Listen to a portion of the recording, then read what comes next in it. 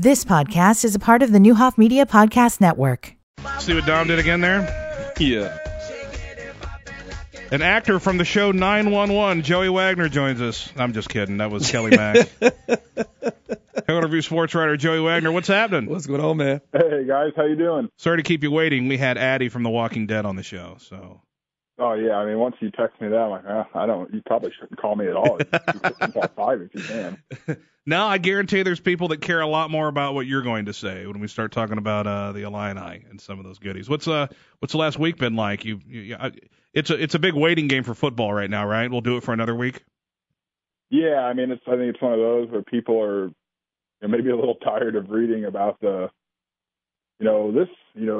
players who are going to play eventually, and that they're more getting to the point like, well, let's just get this thing moving. Yeah, but we've got, I think, I was just looking it up. We have 4 games from this week postponed now. But Illinois, I believe Lovie said not one case. Is that right? Well, I mean, it seems like everybody's good to go right now. I mean, they had issues, or I guess I shouldn't say issues. They had cases over the summer that they never chose to postpone. They're doing that daily saliva testing for athletes on campus, and on top of that, the daily antigen testing by the Big Ten, where they test 170 players, coaches, team doctors, anyone, in this, tier 1 circle around the team. We're seeing more and more stories. Is it harder to get a story now? Obviously, as you're not there at practice. I mean, I know probably significantly tougher, isn't it? Yeah, I mean, for example, let's look at first of all, Lovey's never going to tell us about injury. Yeah. We know that now. The only time he'll tell us is if it's a season-ending injury, and to his credit, he's very upfront about those. Then we haven't been told anything on that front, so we're good. But in a normal year, we could see, so-and-so didn't practice, and we could ask Lovey, and he would tell us the same thing every day. But we would at least know who, maybe was a little dinged up or what that could look like.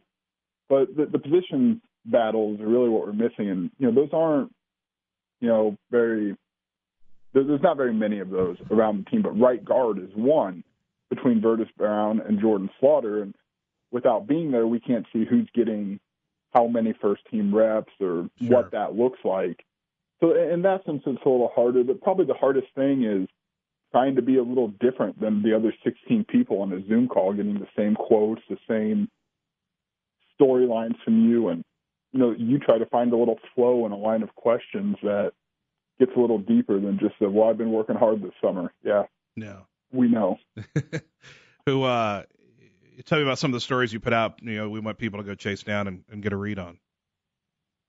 There's one coming up eventually when we talk to Daniel Imatorbhebhe, Josh Imatorbhebe's older brother. He transferred from USC. And Josh, really, we talked with Josh yesterday, I think. Must have been yesterday.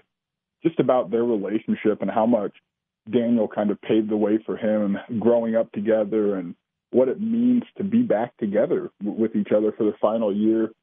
We assume their final year of eligibility. Technically, they could come back next year. We'll see what the season looks like and really what the NFL looks like for them.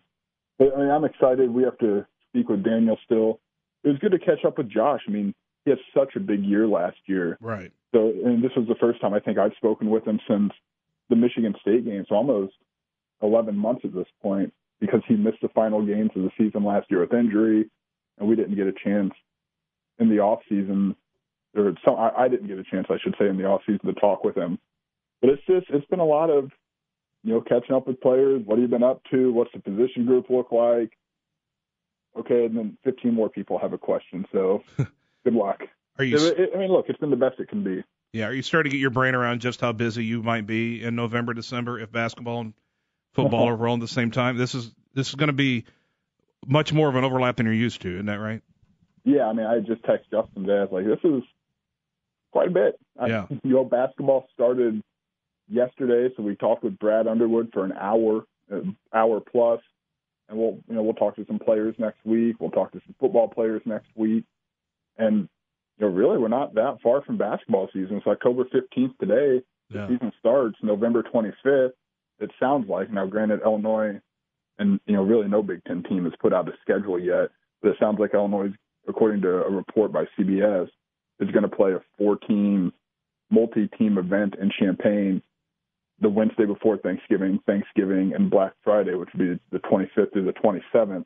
Cool. And then Ohio State's in town the next day for football. So, yeah, I mean, it's going to be a lot of overlap. The schedule will provide a little bit of clarity. And how many games will they actually play? I mean, will there be an outbreak for, either on their team or on the team they would play that postpones games? Is there going to be a window in there if that has to be the case? There's still a lot of questions, and we're only 7 weeks away from this. Yeah, it's something. What do you think's happened with high school? I'm starting to feel like we're not going to have anything at least till the new year. Yeah, I mean, I'm starting to get that feeling. Just watching these numbers go up, 4,000 cases in the state today. Yeah, I'll say, and I think I've probably said it on here before, the issue that I'm running into is really, it's hard to guess anything because there's not been any metrics provided to us, to coaches, to administrators. We don't know how to get from this level. I think medium risk sports, which would be basketball, is currently in level 2, which is scrimmages basically. Yeah. Against each other. We don't know how to get to level 3, which really allows for a season. And I think that's where some of this frustration is coming to is, well, how do we go back forward? So without knowing how to get to level 3, it's hard for me to imagine getting there in a month. I mean, I hope I'm wrong. I mean, I can't tell you how excited I am about high school basketball, but it's really hard to imagine that without knowing how to imagine it. Mm-hmm. It's such a new world. It is a chance to try something new. When we get to it, we'll see what happens. I feel like the rest of the school year is in danger. I'm starting to get real pessimistic just by what's happening with the numbers, because the governor's not going to move until the numbers start to move. I mean, we were at like 1,500 a day, and he was like, "No, we can't do anything." Mm-hmm. Now we're at 4,000. Right. Well, look, we for a while I think Illinois is somewhere in the 3.4, 3.5% positivity rate. I think. I mean, today I may have thrown that off a little bit. In the middle of a pandemic, I don't know how. Just to be honest with you, how do you get better than that? It's really good, and if that's not enough to kickstart sports back up, what is? And again, if it's an impossible level to reach, I'll understand that, but just tell us how to get to that level or what that level is. Absolutely, yeah, and they're really not the communication levels. What's probably the most frustrating. Yeah, and look, I will say we've seen the IHSA come through some media outlets and kind of say, we can do this. We're on board with this, which is a little bit of a different tone, I think, than they've taken over the course of the last few months, where they've kind of taken some pretty heavy punches, to be honest with you. People didn't know who to be mad at. The IHSA was the governing body of high school sports, and they took a lot of anger from people, and now we're starting to see them come around a little bit and say, we want to do this too here. This maybe isn't all on us. I think that's been kind of an interesting turn over the last few weeks. Sure. Yeah, no doubt. All right. Well, you're staying busy. I know there's not a whole lot of things that you can talk about until we really get into it, but we're about to get into it. At least we're going to get some collegiate athletics coming up here, it appears.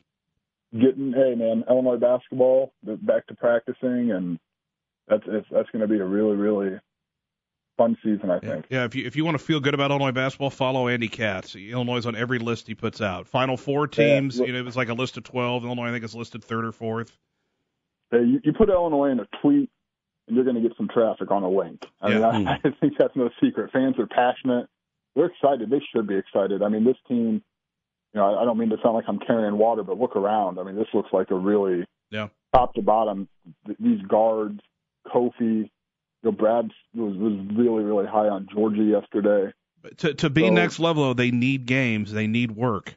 So I hope they get all that work in, because these freshmen, a couple of these freshmen are going to. If this were to become a team that could get to a national championship, a Final Four situation, the freshmen are going to make a difference.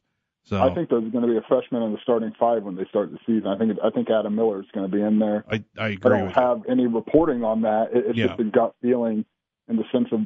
I mean, this guy came in with the Big Ten college-ready body, and he can shoot the lights out of it. And there could be 2 at the end of the season, but they've just got to get the work in. They've got to get, the chemistry is so important. It is. And listen, I mean, Brad said, don't sleep on Coleman Hawkins, a 6'10" kid from Prolific Prep in California. Awesome. He can shoot as well as anybody. Brad said he might work himself into playing time faster than even I thought. I mean, the kid's a 6'10" kid who can dribble. He's smart. He can shoot. he's an oversized forward, point guard. Really. He's a point forward effectively, and would be curious to see what his role is. Or maybe Brad was a little ahead of himself, but yeah. I think I've kind of reduced this class to Adam Miller and Andre Curbelo because they're two top 50 kids. But Coleman Hawkins is, getting some good praise early. This is going to come and go in a hurry here. These classes of the superstars, anyway. How is recruiting looking down the road? Does Brad talk much about it? I don't even know who the. I know there's eyes on a couple kids, but I feel like none of them are as good as the last few we've gotten. Well, they got a good commit from Luke Goody from Indiana. He's a wing player. He's a top 100 kid according to 247. They got a verbal from him a while back. He seems really, really dialed in, really locked in. Right now, the big chase is Bryce Hopkins. He's a top 40 kid from Fenwick. Okay. He was previously committed to Louisville. He's decommitted, and it's sounds like it's a kind of a hard recruitment to read. And I'm certainly not somebody who's tracking down high school coaches and parents, and as much as I can follow, Kentucky figures to be in the mix. Maybe even the leader, Providence, Illinois. So it'll be, and Indiana I think is in that mix. That's a big one. That's a top 40 national kid from in-state. He's a forward. If Brad and that coaching staff can land him, that's a really big deal. And then a big guy from out east, Mac Etienne. It's